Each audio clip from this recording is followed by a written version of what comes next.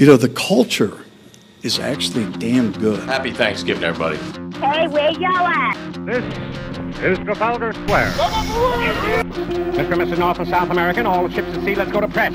Have you been drinking? It was a good show, huh? During the workday, when you feel possessed by amorous intent, may I suggest that you suppress it? Hey! Hey! Hey! Hey, how you doing? Let's get in the conference room. I would like to invite everyone into the conference room. I would like to have a meeting in the conference room right now. I know for a fact that nobody in the Parks Department reads letters. Does everybody have to be crazy today? Now get me Sabian! SportsJourney.com, radio network on the air. It is a Thursday. Welcome into the show, everybody. Bob Matthews here with you.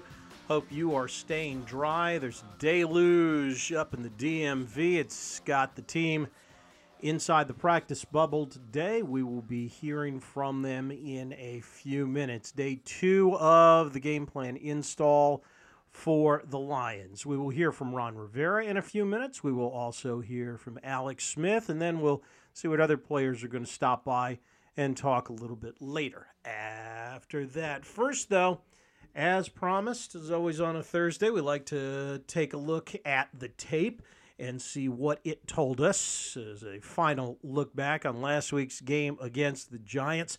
Been talking all week about how not a lot of gap responsibility by the linebackers, and that led to a pretty good amount of success in the running game for the Giants. So let's dive on into it. Take a look at that tape. Ingram comes set in the slot right. Handoff, Gallman. Up the middle, Giant touchdown. And that was easy for Wayne Gallman. Yeah, it was too easy for Wayne Gallman. It was too easy for Alfred Morris as well. 166 yards on the ground for the Giants last week. And it was both wide and up the middle. Up the middle, the inside linebackers weren't maintaining their gaps. And on the ends, Chase Young and Montez Sweat weren't setting the edge either. I mean, we saw this third play of the game, first time the Giants decide to run wide, and they run a sweep, and Chase Young gets completely suckered on it. And, it was like a wide receiver end around, and Chase Young got caught way inside on it, and, it was off to the races. And that was kind of the way the day went. Montez Sweat wasn't any better. He got caught a couple of times too. You would think, they do play the option. They do see the option in college. It's not like the run pass option. You've never seen it before. And it's a relatively easy thing. Just stay at home. The option is defended by saying between your defensive end and your linebacker, or, safety. Strong safety in this case. But somebody's got inside responsibility, the dive. Somebody's got outside responsibility, the runner.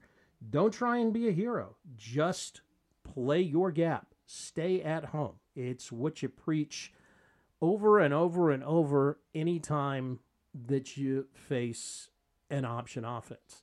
But it seems like, and again, Jack Del Rio, his philosophy is you want to swarm to the ball and everything, that's fine.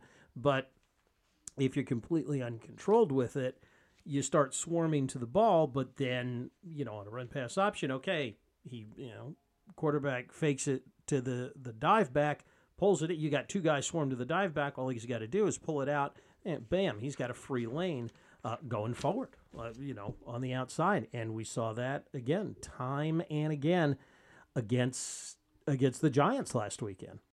It looked like Cole Holcomb was getting blocked a lot too. He was playing the Mike linebacker last week, and he's got great sideline to sideline speed, but it looked like he was either tentative or just plain old getting beaten on a lot of those plays where it's his job to fill the hole and get in there and make the tackle, and he just wasn't doing it. John Bostic looked like he wasn't filling the gaps as well either. Ryan Kerrigan got caught a couple of times.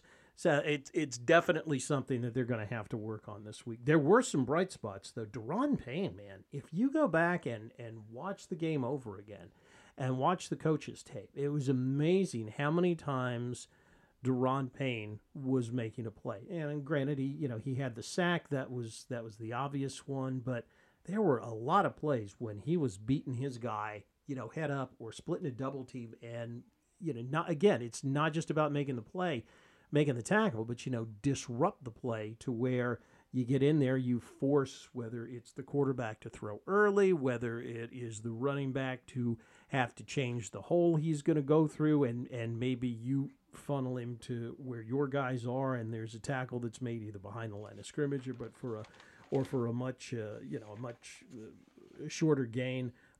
Deron Payne really, really looked good and was making a lot of plays in there.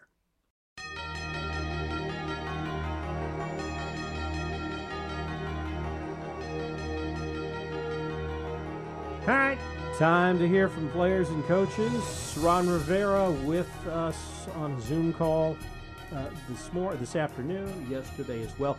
Let's talk to him about the linebackers straight up. That was one of the questions we had for him was, what's going on there with the linebackers, and what have they got to do to keep the Giants from running or keep the Lions, rather, this week from running for another 160 yards against the defense? Well, the biggest thing is to get them to understand, what their role is and how to play their role. I think our linebackers are still kind of feeling their way around, and personally, I think that they've got to get past that. That's just how I feel about it. That's just the way I see it. All right, fair enough. They may get a little bit of a break this week because, on one hand, it's kind of a good news, bad news situation. The good news is they get a little bit of a break because in the Lions, your feature back is a guy that likes to go north and south a lot more than he does east and west. The bad news is that said running back would be former Washington running back Adrian Peterson, who, of course, was released before the season because Rivera wanted to go young in the backfield. Not because he's lost a step, but because Rivera wanted to go younger in the backfield. And we asked Ron what it's going to be like, how he is feeling having to face AP. You always think about that. No matter who you release, you always wonder if you'll face him again. And again, everybody understands where we went with it because we had an opportunity to watch our young running back develop and play. And we've seen 41 J.D. McKissick step into his role, as we've seen Peyton Barber. So again, this move was really orchestrated in terms of finding out what we have in terms of our other young backs. Yeah, I'm never excited about playing against a future Hall of Famer. That's for doggone sure. I would imagine not trying to, and that Adrian Peterson is definitely going to be motivated to show Washington what they missed out on by releasing him.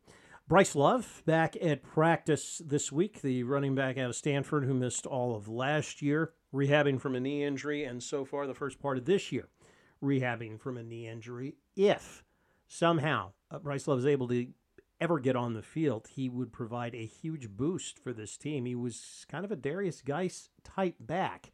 And one of the things that when Washington had to release Geis because of those criminal charges, they were hoping was that Bryce Love would be able to get on the field, and you'd see a lot in Love that you saw in Bryce. And so with him back on the field, the question for Coach Rivera is, how does Bryce Love look, and what are you hoping to see from him now that he's able to take part in full contact drills?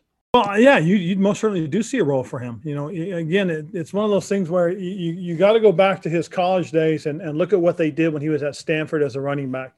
They ran him up inside. They ran him outside because of his quickness and speed.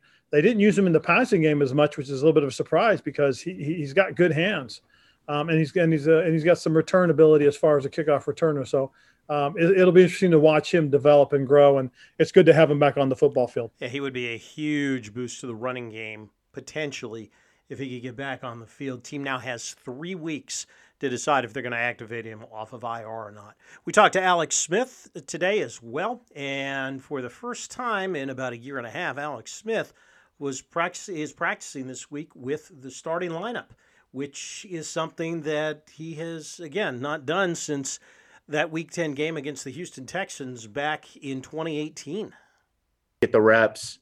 Like I said, the biggest thing a lot of times is two things, even just the visual, of seeing the defensive looks out there. That's big. I think getting comfortable with what you're seeing, comfortable with the numbers, Obviously who goes where, all that stuff, the looks, things that specific defense might do that are unique. And then the throws as well, obviously getting the reps full speed with the guys, anticipating throws, things like that. Those are obviously the two big, I think, takeaways, certainly from being a starter and getting the reps throughout the week. To obviously get the reps, like I said, the biggest thing a lot of times is two things, even just the visual, of seeing the defensive looks out there. That's big. I think getting comfortable with what you're seeing, comfortable with the numbers, obviously who goes where, all that stuff, the looks, things that specific defense might do that are unique. And then the throws as well, obviously getting the reps full speed with the guys, anticipating throws, things like that. Those are obviously the two big, I think, takeaways, certainly from being a starter and getting the reps throughout the week. And it'll be interesting to see exactly how he plays this week. He looked really, really good last week coming off the bench. And again, when you're the backup, you're not getting those reps with the starting lineup. There's only so much time in practice. You got to give the starter literally every single solitary physical rep. So as sharp as he looked last week, there's the question, how high do we set the bar for him this week? I mean, after all, he threw for, as he talked about, 300 yards last week, 325 to be exact. There's probably multiple things in that. Yeah, obviously lopsided game, so we're going to get, a little, you can get one-dimensional. I also think a little bit that was obviously a stout front we played, even when I was in early and attempting to run the ball. Obviously they were pretty good up front. Scheme has a lot to do with that as well. Certainly what we're running on offense, as well as playmakers. So, obviously the guys out there, we're all a unit. So it takes all of us, to go out there and have any kind of success. And so all those things, I think, play into that. Yeah. He's just being modest. What can you say? Making the clock on the wall say it's time for us to get out of here. So we will talk to you again tomorrow, Football Friday.